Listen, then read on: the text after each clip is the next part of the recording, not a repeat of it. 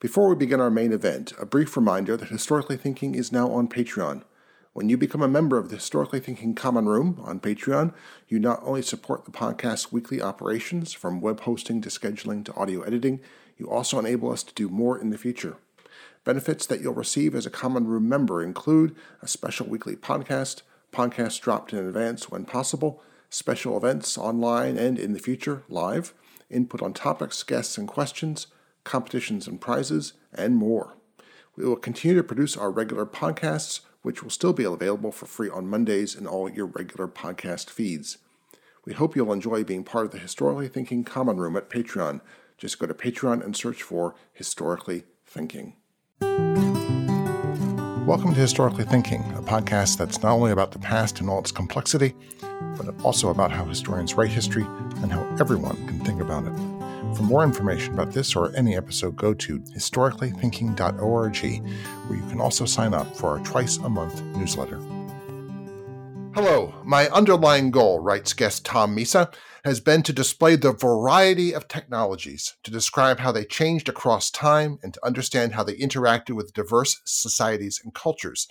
There's no simple definition of technology that adequately conveys the variety of its forms or sufficiently emphasizes the social and cultural interactions and consequences that I believe are essential to understand. The key point is that technologies are consequential for social and political futures. There is not one path forward. These words come from the conclusion of Misa's Leonardo to the Internet, Technology and Culture from the Renaissance to the Present, now being published in a third edition by Johns Hopkins University Press as one of the structural pillars of the Johns Hopkins series in the history of technology. Tom Misa recently retired as professor of the history of technology at the University of Minnesota, where he directed the Charles Babbage Center of the History of Computing, taught courses in the program for the history of science, technology, and medicine, and was a faculty member in the Department of Electrical and Computer Engineering, so we will blame him for any computer faults that occur over the next hour. Tom Misa, welcome to Historically Thinking. Al, thanks. I'm pleased to join you. So you write in the preface that all this began with questions about Leonardo da Vinci. Now, I have a prejudice, I think I picked this up from Jacques Barzun, that Leonardo da Vinci was not really a Renaissance man. That like someone like Alberti is a real Renaissance man. But let's leave that to one side for the moment. What were the questions you had about Leonardo, and how did they lead to you to this chapter on court technology? Well, Leonardo da Vinci is one of the great enigmas, both a hero and maybe a tragic figure in Western history.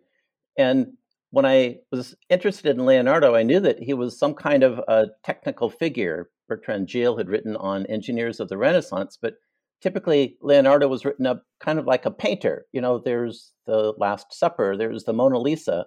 And then there was another tradition of writing about Leonardo as kind of a universal genius. He invented everything, automobiles, helicopters, prophet of automation. And so I needed to try to figure out like what part of this was hyperbole and crazy stuff and what was, sort of reasonably sound. So I went in and tried to look at Leonardo and his activities. And it happened that there was a fabulous museum exhibit in Montreal that dealt with Leonardo as an engineer and as an architect. And the exhibit made a very forceful point that Leonardo's career wasn't as a painter or anatomist or theoretician, but really as an engineer. He worked for a series of courts in Renaissance Italy, roughly 1450 to 1600 or thereabouts. And that's how to understand his career. And the book was beautiful. It was huge, oversized, and had these beautiful, beautiful drawings of Leonardo's technical drawings. And that was what really drew me in and allowed me to see Leonardo not so much as the way he's remembered in this fine arts or universal genius, but actually as an engineer and architect. And his connection to the court system is absolutely fundamental for trying to understand his career. So I got interested in Renaissance courts and then found people like Alberti and many others, fellow engineers, as well as early printing, all connected very closely to the concerns and to the structure and to the patronage of the Italian court. So that's how that chapter kind of got around and formed. There's a legendary, probably apocryphal Hollywood talent agent report on Fred Astaire. Sings, dances a little. But in Leonardo, we could say, engineer, paint some. Because that does seem to be the direction of his energies and efforts, really do go into engineering that the court is interested in and some painting. Well, every once in a while, the courts could tried to get him to do some painting, but I think Leonardo, like a number of technologists, wasn't really very disciplined. He didn't have a set schedule. There's a great line. He would go and work for 15 minutes on The Last Supper, and then rush back to one of his technological projects. But his technology projects also are a clue to the character of technology and culture during the Renaissance, because this wasn't about industrial technology or improving technology for the woolen industry that was big. It was really about the technologies that the court system wanted for, first and foremost, military purpose. They were interested in building cities. They were interested in building big palaces.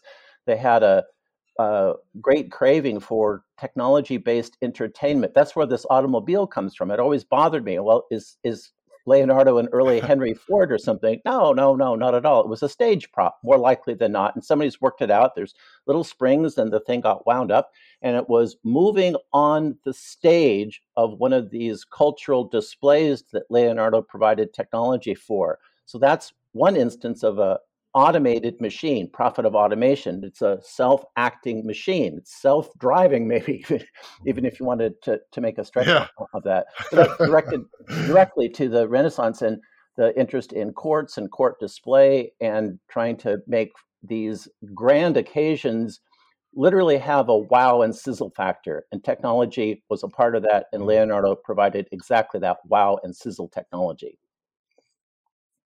So the whole book is based on this idea that technologies ebb and flow, and you divide things into, and I know you're not going to insist on this, but there are periods in which certain sort of, there's a streams of technology that sort of, they kind of imagine a big current, and different currents rise to the top. So in a way, there's always have been technologies for wow and sizzle. It could be Leonardo to Walt Disney. Disney has been a major technological innovator in terms of wow and sizzle, but they were doing this at the time when another current, and we'll get to that, in the, say, 50s and 60s, was sort of had rolled to the top and sort of occupied the sort of surface of this sort of three-dimensional stream. Is that sort of what you're driving at here in the book by these divisions?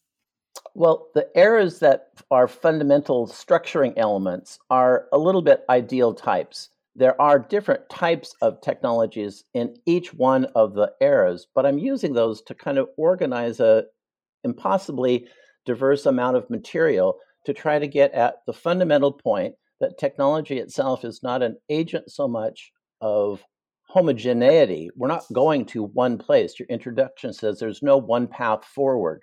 I just don't believe the singularity or anything else.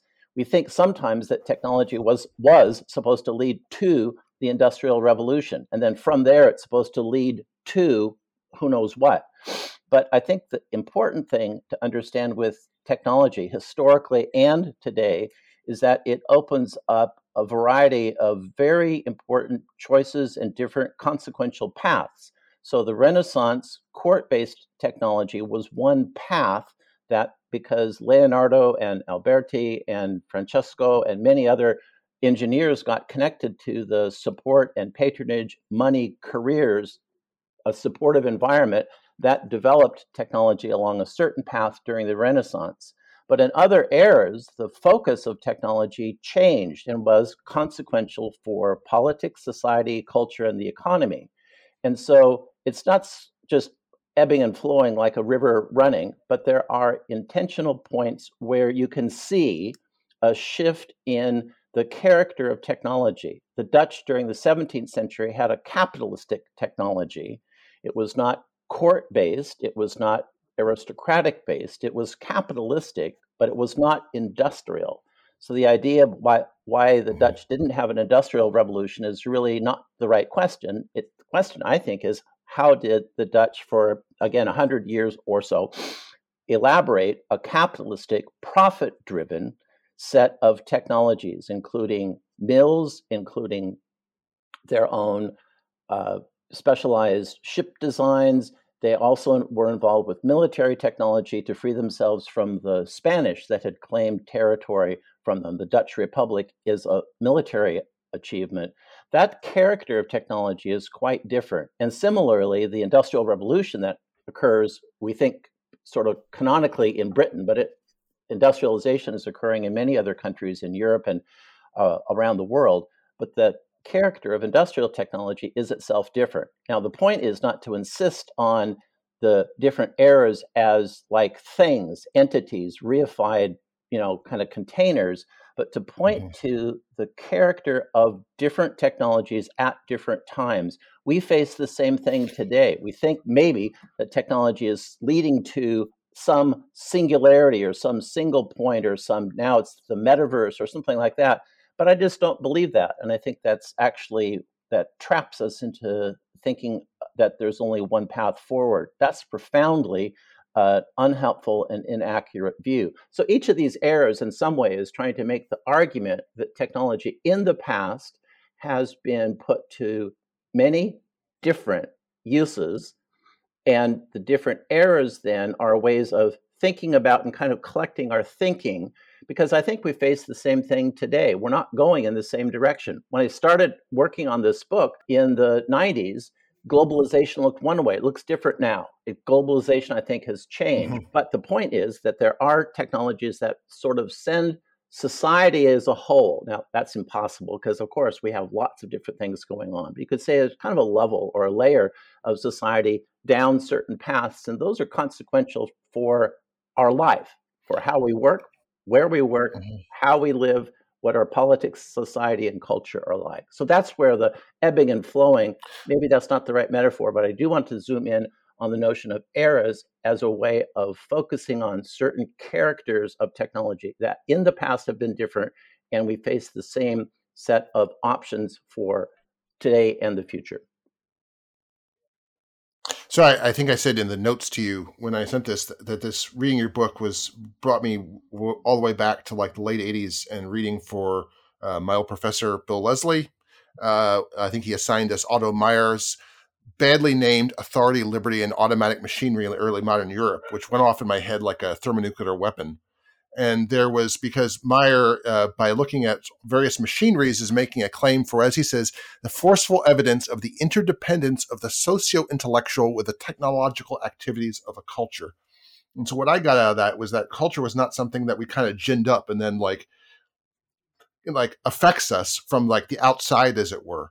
But what you're also describing in like court technology or commercial technology of the Dutch is that the technology that's being created is something that fits in with their socio and intellectual inclinations and with their directions. The Dutch aren't going to be interested in court technology because that's not a preoccupation of their society or their intellectual culture. Is that No, it's a profoundly important point that Otto Meyer, I think, nails. He doesn't. I think his is a kind of A-B case for different types of societies coming out of feedback traditions, or you might say control conditions. But I think the insight is a fundamental one, that technologies don't come from the outside and culture doesn't come from the outside. Look, Leonardo, in creating this, automobile, was creating technology and creating culture at the same moment, at the same time. It's funny, Bill Leslie has a very important role in the structure of this book. It's not in the version, the second edition, I think, that you got a hold of, but the third edition, I actually make it's really kind of a thank you to Bill Leslie. Literally, I was walking across the street in Chicago, and a line from his book, Cold War and American Science, popped into my head. I was reading that. I'd been interested in the military for a long time. I was an undergrad at MIT, and the place is just suffused with military technologies and military projects and military R&D, military funding. And as an undergrad, this was like very strange. But so I came to Chicago with that in mind. I'd been interested in Leonardo and the Renaissance. And of course, classic theme is the Industrial Revolution. But Bill said in the preface to his book, he said, just as the Victorian engineers were given focus by the problems of empire, so too did the scientists and engineers during the Cold War have their technological horizons, their funding, their problems. What is a fundable problem? What is a doable problem shaped by the massive presence of the military? And at that moment, walking across the street, I thought, well, wait a second. That's 1, 2, 3, 4. I have 4. And I thought, well, there could be a book in that. And I hadn't quite, Daniel Hedrick was writing about the tools of empire. And I thought, well, wait a second. The tools of empire, that would fill in that other part from Bill Leslie. And, Leslie's book is full of MIT and Stanford and the profound influence of the military industrial complex. And I've been interested in that already. So that's actually the genesis, in a way, of the structure of this book and the way that it moves. Now, I happened to be going to the Netherlands. I had a bunch of Dutch friends. The Dutch friends were uniquely interested in maritime culture. And so that kind of, organized a different approach to thinking about industrial technologies, not merely being, something that we connect with the British Industrial Revolution, but with an earlier form of capitalism, profit-driven, but not industrial.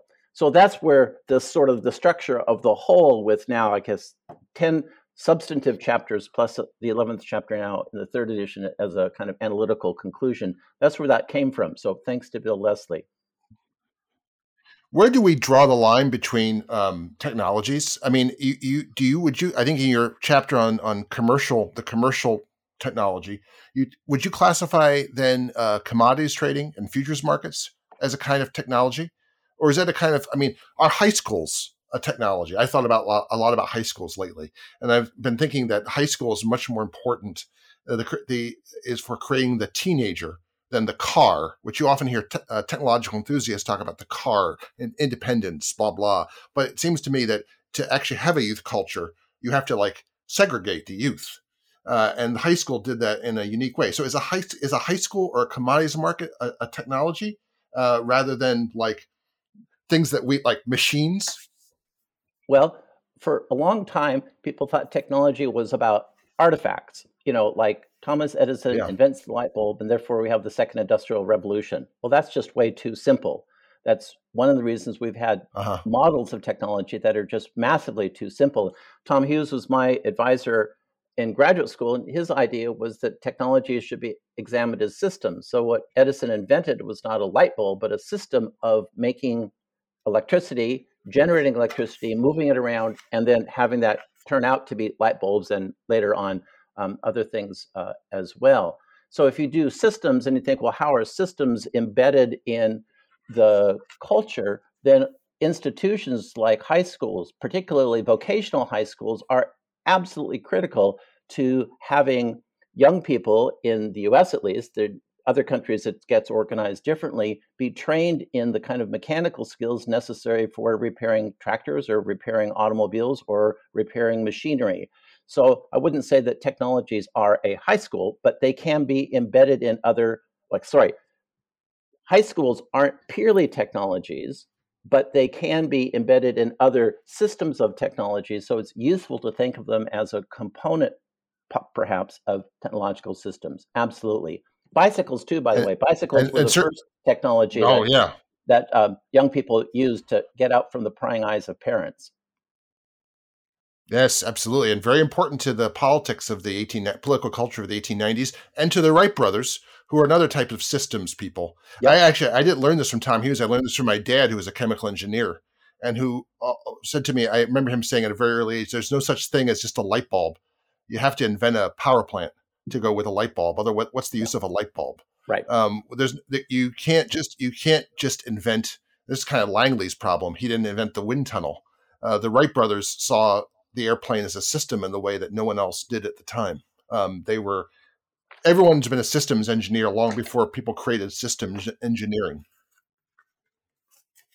And I think if you look at systems, those are the technologies that at least interest me. And I take a broad and kind of expansive view of systems. Hughes' version of systems was large, integrated, electric light and power systems, automobile production and use system, other types of systems, nuclear energy. But in fact, now we have systems, but they're loosely organized. They're not Hughesian systems. The internet's a system. It's nothing more than this. It's 100,000 units, 100,000 autonomous systems wired together. But that can be usefully thought about as a system of technologies. But the internet, too, is embedded in national cultures. It's embedded in regulatory structures. And if you look at the newspaper the last week or so, you have Russia and China forming a kind of block around a very different conception of the internet. So how these systems develop is not inherent or intrinsic to the system itself, but it's shaped by politics and shaped by the forces that are behind and support and shape the characteristics of these eras and the systems that are a part of them. And to use I think this works, is a more trivial example, perhaps, but I think actually a very important example. I just had a conversation that'll drop before this one about postcards. And postcards seem to me to require a variety of things, a system. You have to have a postal system that's reached a certain sophistication. You have to have multicolor printing. You have to have, there's a variety, you have to have cheap paper. You have to have set all various things together. You have to have a certain amount of literacy in a society. If you think of that, that's a sort of a system that that enables a network, which at the time was a hell of a lot like text messaging or Instagram. Yeah, short little messages that aren't long epistles. It's also quite public. Text messages are quite public. Public figures sometimes say things that they're not supposed to. You would never put that on the back of a postcard. But so it's useful in a way to think about postcards and the behaviors that are smart with postcards. And people should be thinking about that when they're doing text messaging to their sweetheart or sweethearts. That's the problem. Yeah, and all those, but I like that. It's like any other sort of system. It's all these social, cultural dependencies that come together. Let's talk about the printing press. You have a great chapter on the printing press. I want to briefly think about the printing press as a system and as a court technology, which is a fantastic way. I mean, we're going back and forth here, but just talking about printing and postcards makes me think about that. Yeah. Well, it was a surprise to me to see that Johann Gutenberg, the inventor of the Western system, not the Chinese system of movable type. The Koreans had a system of movable type way before that. So it's the Western European system of movable type printing. He retired as a court. He was a nobleman. People sometimes think of him as a industrial capitalist or something, and the great capital requirements for printing presses made it the case that they needed lots and lots of money. Does that make them early versions of industrial capitalists? No. Gutenberg in that generation, and then the man Christopher Plantin, who basically industrialized printing, set up 22 presses and published tens of thousands of volumes. You look at what he was publishing, and it's directly connected, funny enough, not to the Dutch state where he was, but to the Spanish state. So it was a bunch of religious materials for the Spanish state. So the court both basically not only funded or shaped Gutenberg, gave him an award at the end of his career, is the right way of putting it. He became a courtier, literally with the privileges of a nobleman before his death. But the idea that the printing press is only about, maybe the scientific revolution. That's very important, but that's not where the center of early printing was. It's surprisingly well embedded and connected to, again, the court system, not in Italy so much, but in other places in the farther northern parts of Europe, including Spain, strangely enough. Well, let's skip forward to, I think, what everyone is going to expect us to talk about, which is the Industrial Revolution. And I think the Industrial Revolution amongst historians of technology has gone through the same development that Enlightenment has gone through amongst intellectual and cultural historians. And I think, as in both cases, that often has not leaked out to a lay audience. So a lay audience still thinks of a unitary Industrial Revolution in the way that they think of the unitary Enlightenment.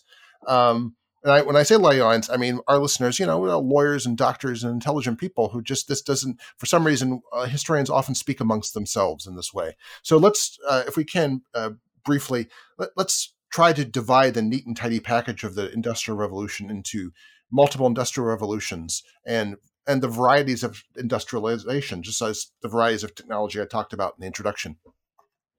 Well, just to put a point on it, the Industrial Revolution is much in the news these days because of global warming.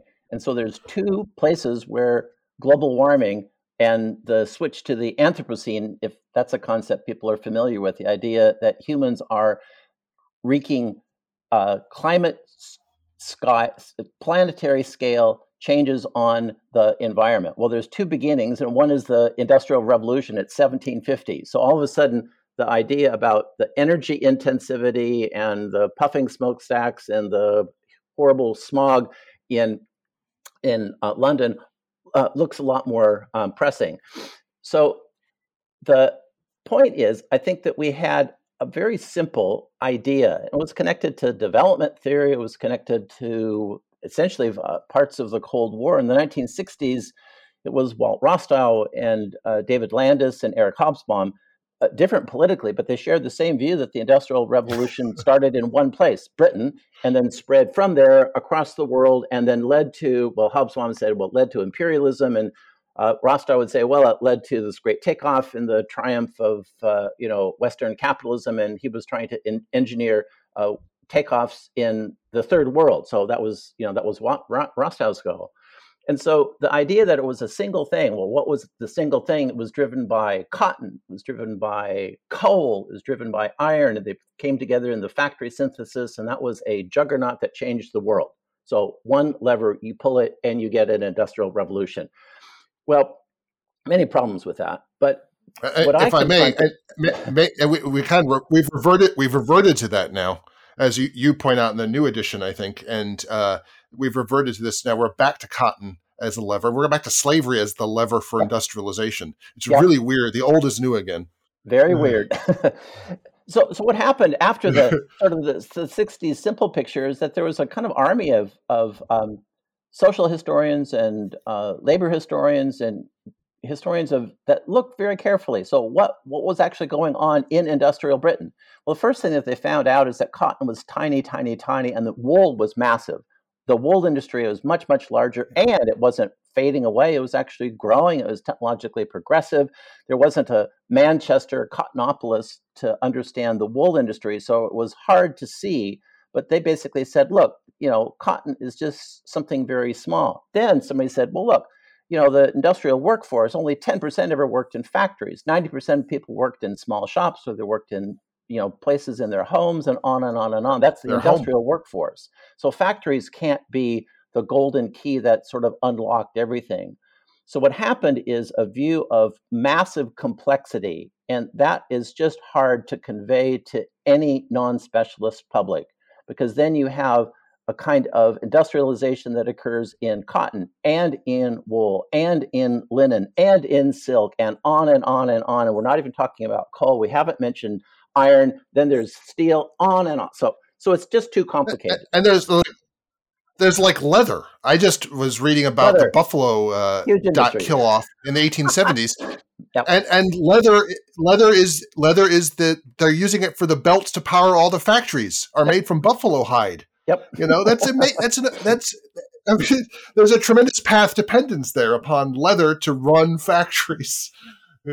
So the point is that the so-called traditional industries, building is another one. It's huge. It industrializes. Leather is very important, and on and on. So, but the point is that it's just too complicated. So when I turned to doing the Industrial Revolution chapter, I was going to do the leading sectors. So cotton, iron, coal, factory synthesis. I thought that's perfectly fine.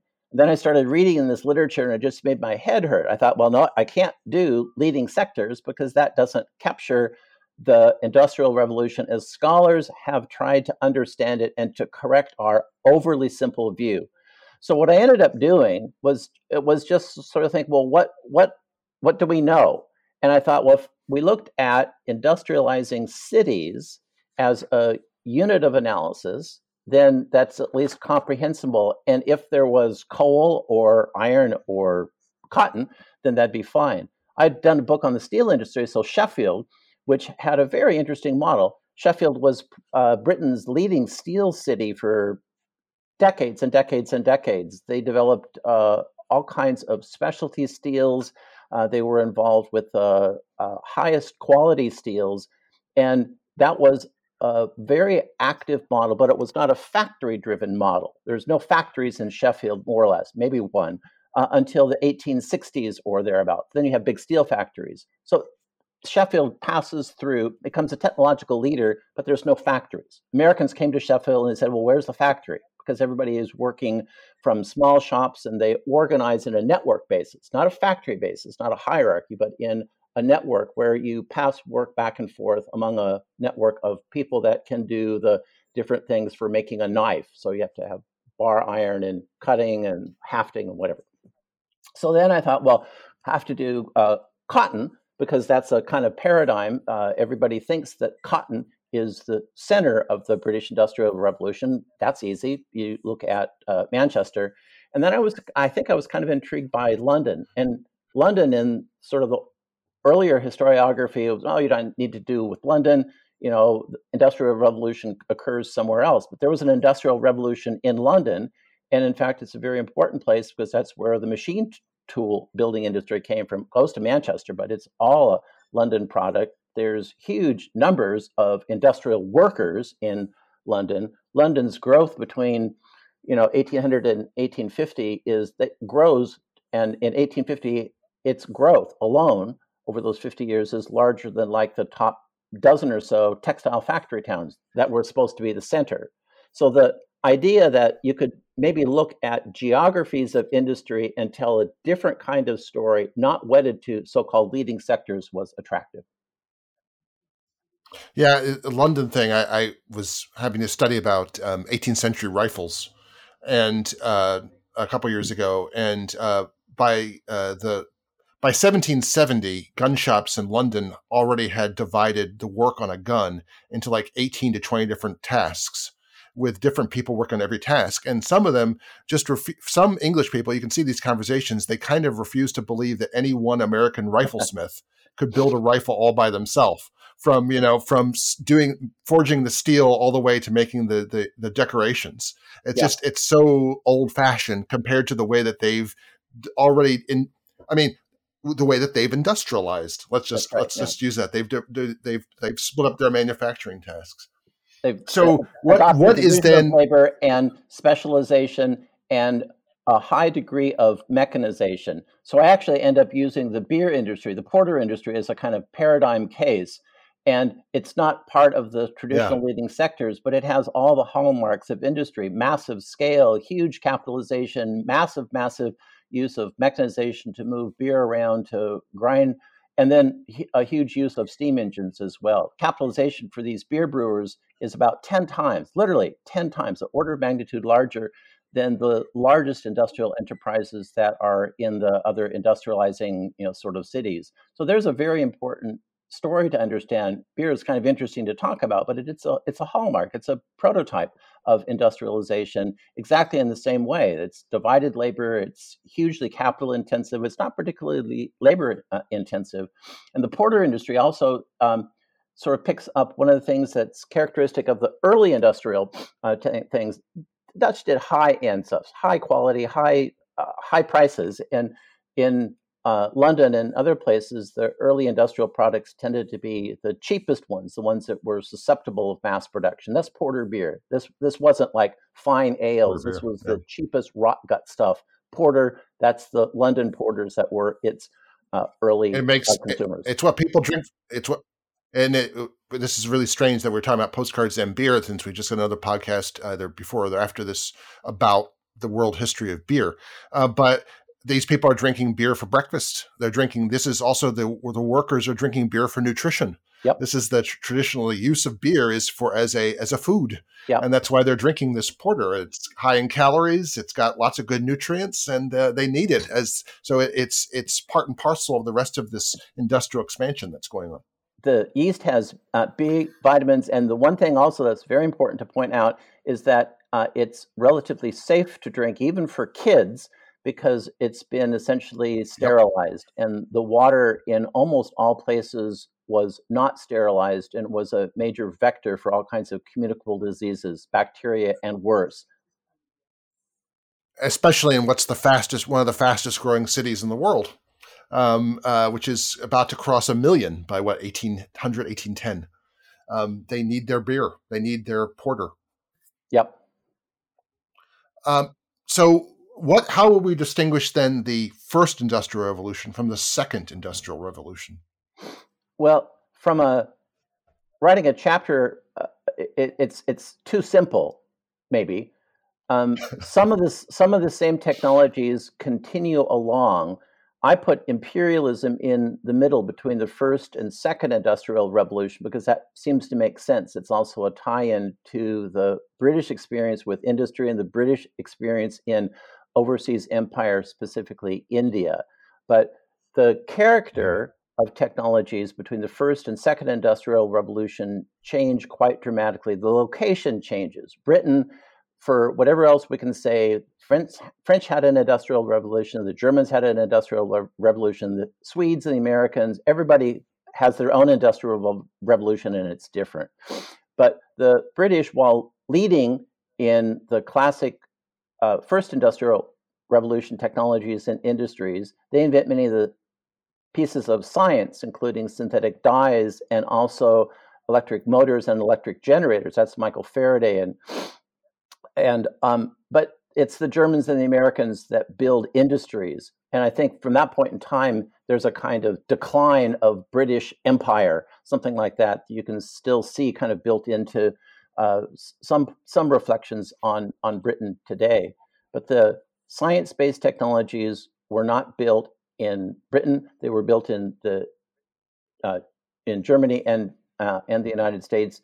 And then it was also a question of building a large scale and then also stabilizing the industrial system. During the 19th century, the economic system as a whole was highly unstable. Through 1929, in the United States, there's like 9 different massive economic collapses. The famous one is in 1929, but you go back 100 years, and there's 9 of them. So it's like every 12 years or something like that, bang, the bottom falls out, and you have 3 or 4 years of just absolute poverty.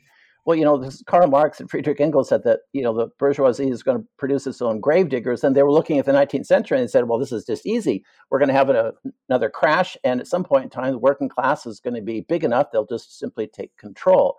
So one of the things that escaped their notice about the second industrial revolution is something that German scholars pointed to as kind of an organized capitalism. So instead of it being profit-driven, it became so large that the entities themselves made sufficient profits, but their market position and their scale, their size became more important than simply, quote, making money. That's a bit of a heretical thing to think. Capitalism is always supposed to be about making money. Of course, it is, but there's so many different ways of making money, and is it a quarter, 3 months, or is it over 30 years? So organized capitalism that was a part of the big chemical combines, the big electrical combines, some of the largest corporations the world had seen. I wrote on the steel industry.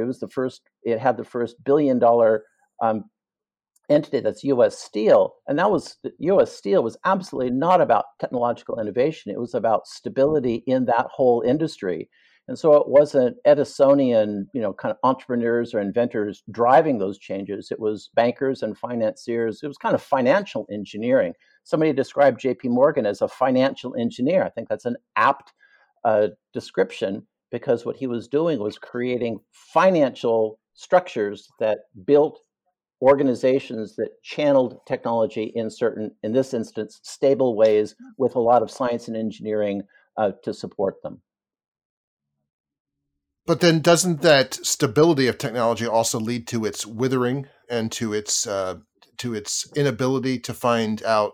I mean, isn't stability bad for technological development? Well, what's your time frame? If every 12 years you spend 4 years in poverty, all of a sudden an organized capitalism that might last for 30 years or 40 years or 50 years looks a whole lot better. And it wasn't that there's some conspiracy, but people were brought in to the promise of the second industrial revolution through consumer goods, through the products of science and engineering. And so the rise of something like consumer capitalism, for instance, including automobiles, that's a part of this, where people could purchase, Ford people could work in the factory, and then when Ford prices went down below about $300, they could purchase their own automobile. Okay, that might be a little bit too tidy, but the idea that this profit-driven, highly unstable system is always good for society as a whole, I think that's got some huge problems to it. So it's not that there aren't risks of this. In the 50s and 60s, people started talking about managerial capitalism. This wasn't driven by profits at all. It was driven by the managers who were not shareholders. They were professional managers at the top of the largest corporations. They didn't really care about maximizing profits and taking risks. Bad news to take a risk and lose your job as a vice president or something. Much, much better to build up a large, stable system. Now, what happens in the United States, at least, with globalization, there were lots of other people around the world, like in Japan, that were building steel industries that weren't based on 1920s technologies, but built with technologies from the 50s and 60s, and we got clobbered with that. So, but if you're a steel worker and you're wanting a stable job, best time to have a steel working job is after 1935, when you can be member of a union, right? That's the, New Deal and making unions legal, mandatory, actionable, to maybe 1965 or something like that. From a from a person's point of view, that's a whole career. That could be 2 generations. You could have a father and son, or rarely daughters, working in the same factory. That's not bad. It's not permanent, but what about technology is permanent? Yeah. Let's one aspect of the second industrial revolution that you talk about is this idea of a science-based fields. And I thought about this, about how often I've heard a variant of this interview from, I don't know, ABC to NPR. Someone talks about the Schmidt's Hoson, a new particle that's just been discovered, and then a bemused journalist says, "Now, what will be the practical implications of this?" Eventually, is this, and you can just hear that, is this going to lead to like a new kind of microwave oven? That's or, right. Or a thing, a widget. Just Schmidt's Hoson will lead to a widget or a skyhook. Yeah. And this seems to me a cultural mentality that we picked up sometime thanks to Thomas Edison or somebody, even though Edison was not a scientist. But we have this idea now that theoretical science will lead to, something useful. And this, I always associate this with the atomic bomb, maybe with the Manhattan Project, but it long predates that. Well, it wasn't Edison so much. Edison used science, but I don't think he ever really understood science. It was in part the publicity from some of the big second industrial revolution companies. Look, DuPont was better things for better living through chemistry, and that was their slogan, and that seemed pretty attractive for a long time. The science community has also, from the Manhattan Project forward, been very active at connecting the public's mind with science and then technology or some other sort of useful thing that comes out of that. So a whole lot of chemistry and physics and engineering and computer science gets funded at a very basic level, with the promise that sometime, eventually, somewhere on down the line, that's sometimes called the linear model of innovation, that you pour in science at the top and out comes useful technologies at the bottom. That may be right. I think that it's highly problematic, and we should recognize that our expectation has been shaped by 2 powerful organizations, the science-based companies that have taken out thousands and thousands and thousands of advertisements and made movies and lodged that. And the scientific community has also very shrewdly said, what good is science? Well, it might lead to insight, or it might lead to this, or better public policies, but it might also lead to economic growth. And both of those have shaped our expectations that any piece of science must then, in the end, result in something that we purchase. Mm-hmm. There's instances where this is even true, though. By the way, yeah, that's true. There's a famous case. Patrick McKay has written about iPods, and he opens his piece, and it's something about a very subtle way of making magnetic changes visible. It's basically amplifying very, very teeny tiny magnetic effects to make hard drives, disk drives, I'm not talking about flash drives, but the physical spinning disk drives, much, much, much, much, much more active. And the Nobel citation says something like that: without GMR, there would be no iPod.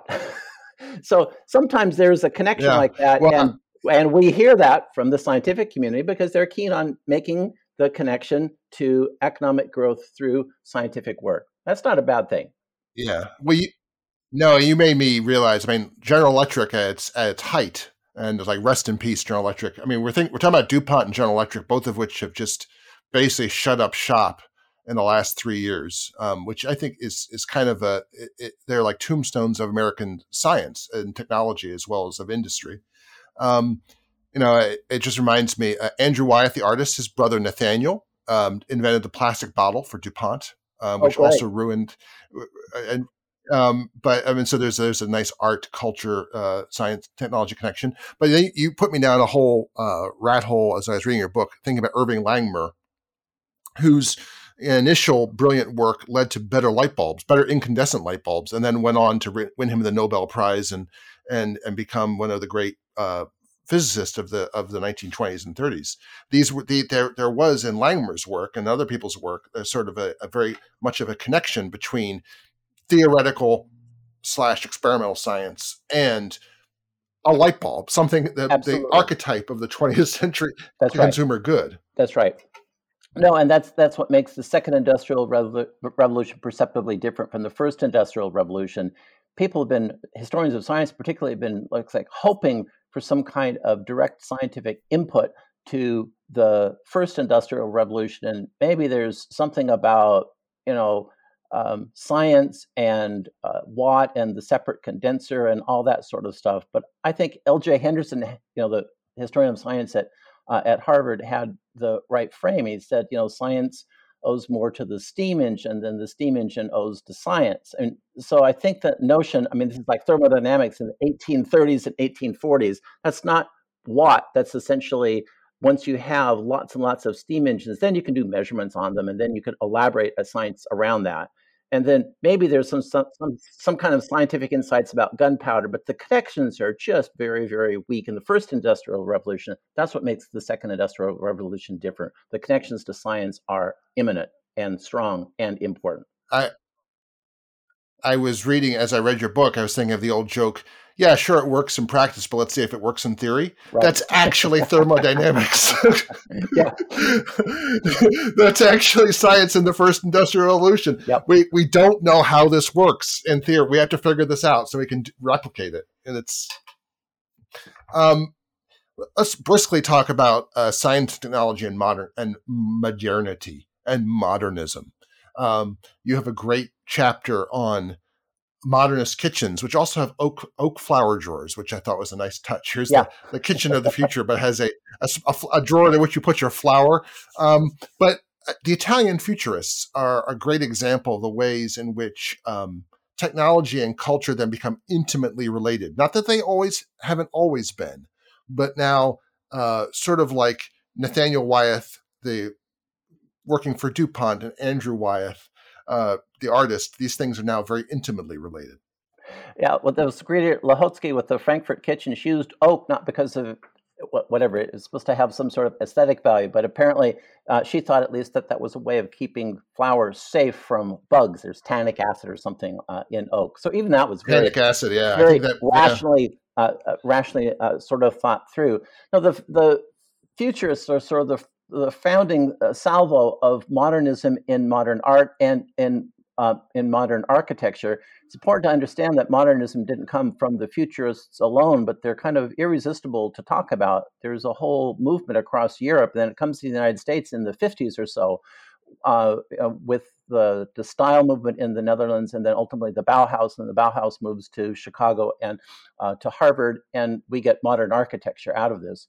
But the futurists in Italy, the northern part of Italy, Milan and Turin, and the industrializing part of the north of Italy, basically ended up taking a kind of view that put technology as a element of beauty. Let me just read you a little quote. This comes from a manifesto they did in 1910, I think. So this is what artists were supposed to be doing.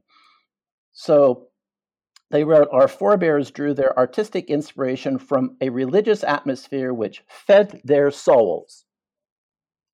But in the new age, the same way we, in the modern era, must breathe in the tangible miracles of contemporary life." And so that was like railroads and steam engines and dreadnoughts and on and on and on and on. The frenetic life and of our city. And the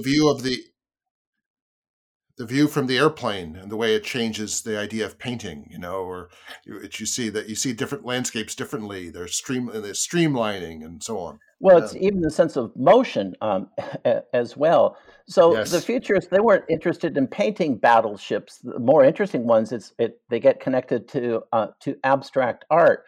But I'd like to accent the role of futurism in architecture, particularly. I think 2 or 3 of its most creative figures were killed in the First World War. The futurists had a kind of lamentable glorification of violence. They went off to the First World War and got killed. One of them, Flint Alia, ended up in 1914 making these sketches of a kind of hyper-industrialized Milan.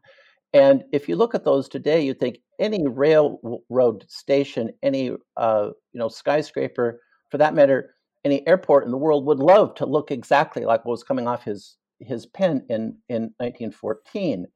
And so those pictures gave a kind of example about what a hyper-industrialized city would look like. It had multiple levels, and everything is clean and plainer, and multiple levels of rapid transportation, and on and on and on and on and on. It was literally impossible to think about. But so there's one path that we won't go down about how those images ended up shaping modernism in architecture in Europe and the United States. I'll make a more simple instance. There's one fabulous piece of architecture. I think you can see it today in Turin. It was a massive, massive automobile factory built by Fiat, which was a large company. It's still around today, amazingly enough. And in Turin, it's the Fiat Lingotto, Lingotto. You can go on YouTube, and it's unbelievable because it's a clip, 55 seconds of walkthrough, and it was a Ford scale, massive, moving assembly line, division of labor, on and on and on and on and on. And the architect that did that apparently had studied like the Ford Highland Park plant. But at Highland Park, you poured in the raw materials on the top floor, and then you went through gravity slides, and automobiles came out on the lower floor. With Fiat Lingotto, it started the opposite, that actually you went up. So you poured in raw materials, and then through, the assembly line and these fabulous sort of curved ramps, cars ended up coming up on it was 5 stories. So on the 6th floor, the top of the building, well, it's 500 meters long. It's a little more than a kilometer, so somewhere between half mile and 3/4 of a mile. It's an automobile test track.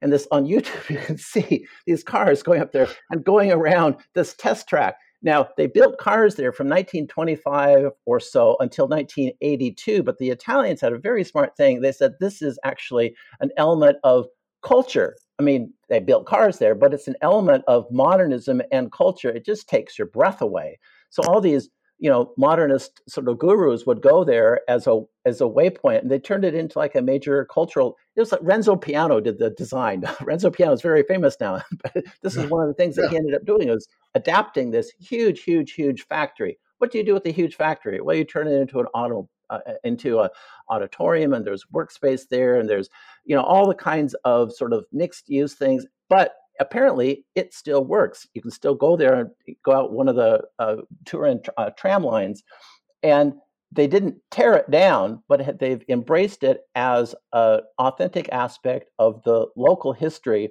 And people go there today and they said, well, this is just impossible. In the United States, we just take these factories and knock them down or something. But in this instance, this futurist factory from 1925 to 1982 is still existing today, and people are still just wowed by it. You look at it and you think, well, any airport would just love to look exactly like this futurist factory. So your listeners can go YouTube, Fiat and Giotto. It's astonishing. 55 seconds. We'll put it in the show notes. So we mentioned Bill Leslie and his book on the Cold War. So this brings us sort of to Manhattan Project, or really what comes after the Manhattan Project. Pentagon capitalism, we could call it. Pentagon industrialism. This is the military-industrial complex of Eisenhower's farewell address. And this is the idea of the way in which funding and preoccupate the Cold War directs technology in certain ways that it funnels it in certain ways it might not otherwise have gone. It's different on scale, but is it different than, say, Renaissance court technology, getting Leonardo to spend his time developing siege warfare instruments, or different than the Imperial's technology of the Maxim gun or the railroad? Well, yes and no. It's the only possible answer. Such a good professorial answer. Seymour Mellon was a great critic of the military. He was an industrial engineer from Columbia. And we've already mentioned that capitalism has gone through several major transformations: industrial capitalism, organized capitalism, managerial capitalism, and they're all substantively different. The type of society that you get is different, and the type of regulation governments might choose to exert is also quite different during those different phases.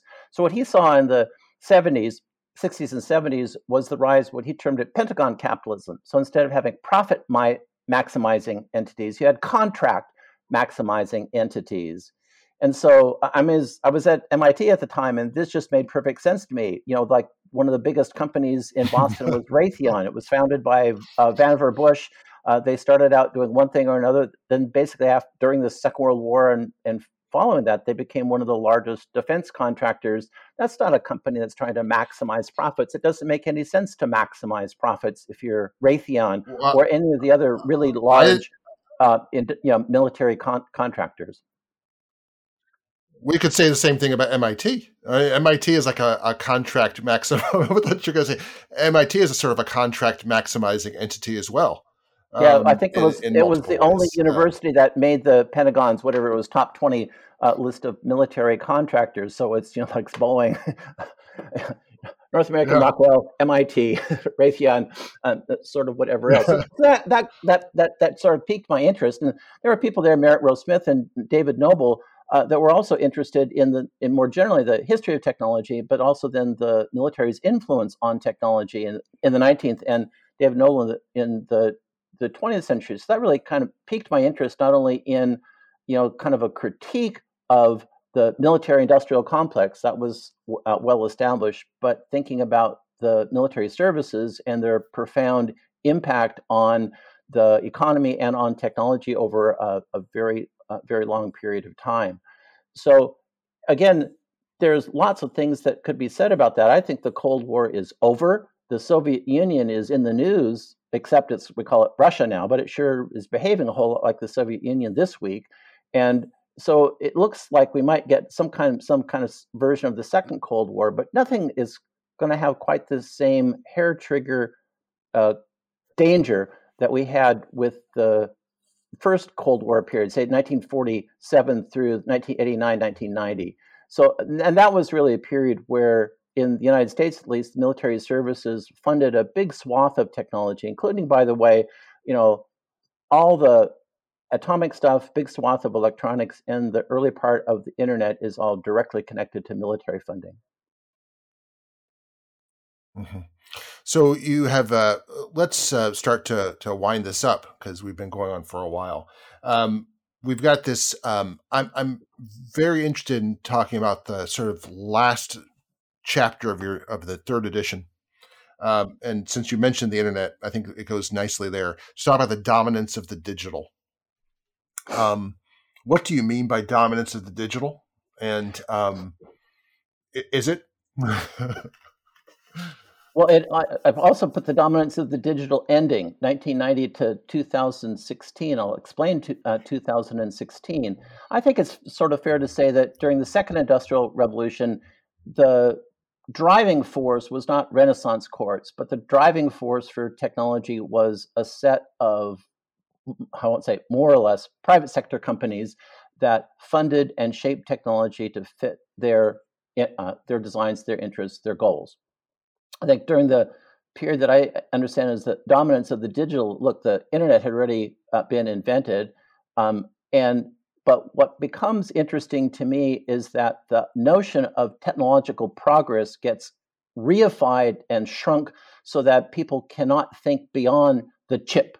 So the first part of the chapter really deals with Moore's law, the prophecy that Gordon Moore, important figure in Intel, the big semiconductor manufacturer, he kind of prophesied this in 1965. Nobody paid him much attention. He relaunched it in 1975. Then all of a sudden, it seemed like it gained traction.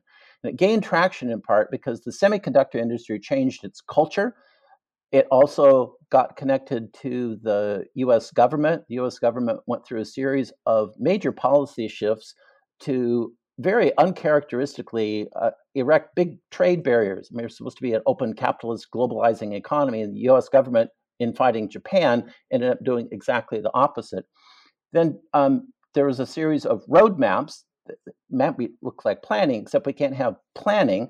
The roadmaps were originally out of the Defense Department, then they became tools that the U.S. national semiconductor industry elaborated, and then became international semiconductor planning tools. So at one point in time, there's 937 people that get together from every single semiconductor manufacturing country in the world and basically plan the next 15 years of device sizes, and that means the wavelengths, and that means the kinds of chemistry that you need to get the different resists and different chemical things to work out under certain wavelengths of light. Now that ended in 2016. And so we still have big semiconductor companies. We still have an interest on the part of some to be thinking proactively about the semiconductor industry, but we no longer have a worldwide, essentially international technology roadmap for semiconductors that is a mechanism to guide the innovation across all these different countries. That ended in 2016. So the second part of the chapter picks up the internet. And what I try to do is give some purchase to the present day circumstance of the internet. Look, I don't try to figure out what's going on with Facebook. Last week, Facebook looked really great. This week, Facebook it was yesterday, they lost 25% of their whole stock market value. That's not supposed to happen. So I don't want to predict Facebook, but I do want to give readers insight into the big battle that's been going on between a democratic internet and a kind of more authoritarian internet. And the way that the structure of the internet facilitates both democratic possibilities as well as authoritarian possibilities. And I think that's a really crucial thing that you can describe and understand, and that gives people purchase and insight into things that they might be reading in the newspapers or seeing on TV or radio or other sources of news today. I think it's a very important thing. 2016 also, by the way, is when we ended up sort of ending globalization. 2016, we got a authoritarian, anti-globalist, nationalist involved in the U.S. government. Same thing happened in Britain, and there were also changes that led to a kind of a massive weakening of the forces of globalization and a strengthening of the forces of nationalization, and especially nationalist governments that have authoritarian bent now use the internet to further their own political goals. That's shocking, and we need some insight into that. I think the internet's a free collection of individuals. You can find anything that you want to. Can't do it in China, can't do it in Russia, can't do it in Iran, can't do it in about maybe a dozen other countries because the internet is controlled by the government. It's not supposed to be that way, but it is today, and we need insight into that. So, speaking about what's in the news, for the last 10 to 15 years, there's been a endless discussion of atoms versus bits amongst techno enthusiasts, Silicon Valley types, venture capitalists, and this has been the whole thing is that we're very good at making apps, but we need to make like stuff. And then in I'd say the last couple of years, and very much even in the last year to 6 months, we see an incredible interest in the atoms again, and building things. And you see this sort of in the private space race, which is, I think, real and important. You can see the way that the cost of getting a kilogram in orbit is dropping in ways that no one would have thought possible 20 years ago. And you also see this in this really extraordinary series of investments, and also, I think I'm correct in saying, developments in nuclear fusion, which, of course, the old joke is that fusion is always 50 years away. What do you think about this? Is this so? I think your idea of 2016 might be actually very interesting for a variety of reasons. This might actually, are we at some sort of inflection point in this sort of endless, this almost hackneyed atoms versus bits argument? It's hard to have insight about the future. It's really, really hard. Especially about the future, yeah. What I can say is that it's important to have a robust and complex understanding about what technologies have done in the past, and the essential open-endedness at certain moments. During the middle of the science and systems era, it was hard to do anything else because Irving Langmuir knew exactly where he needed to work. And for years and years and years, any physicist, any engineer needed to work for Bell Laboratories, and that was all they needed to work for.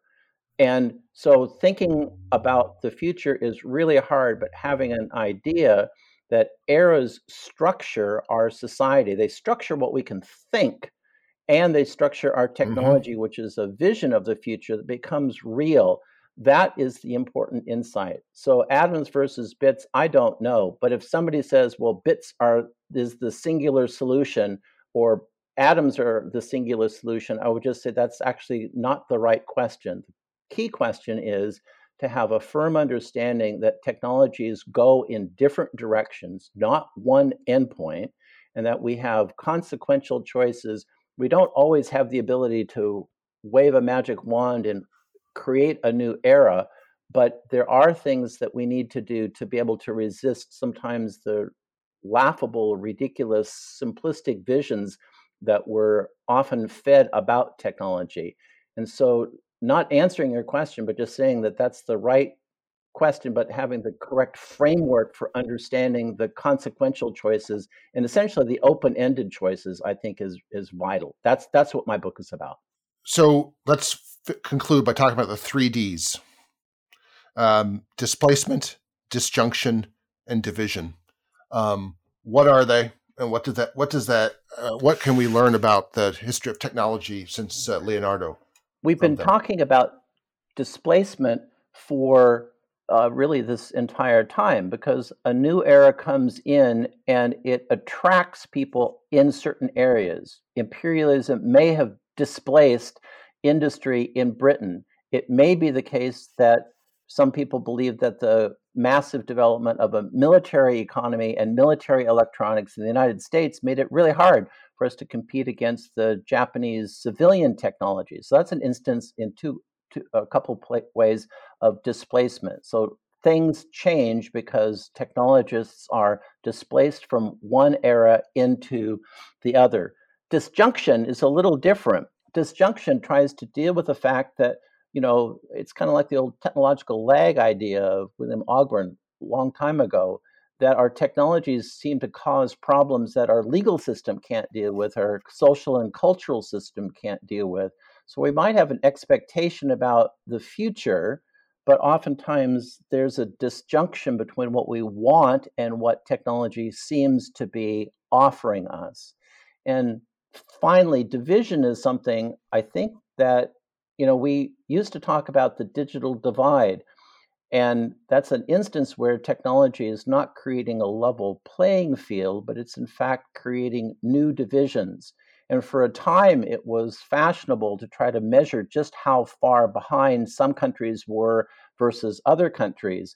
Well, in the United States, the COVID-19 coronavirus pandemic has made it very clear that we have profound digital divides in our own country. We don't have to look anywhere else. You have to look only to sometimes urban cities, lots of rural areas. They simply lack the kind of digital infrastructure that modern education in this kind of online world requires. So digital divides are not somewhere else. We have them, and those are worth our paying some attention to as well. My guest today has been Tom Misa. He's the author of Leonardo to the Internet, Technology and Culture from the Renaissance to the Present, now being published, I think on the day after or the day before this podcast drops, now being published in a third edition by Johns Hopkins University Press. Tom, thank you so much for a fascinating conversation. Thank you, Al. Enjoyed it.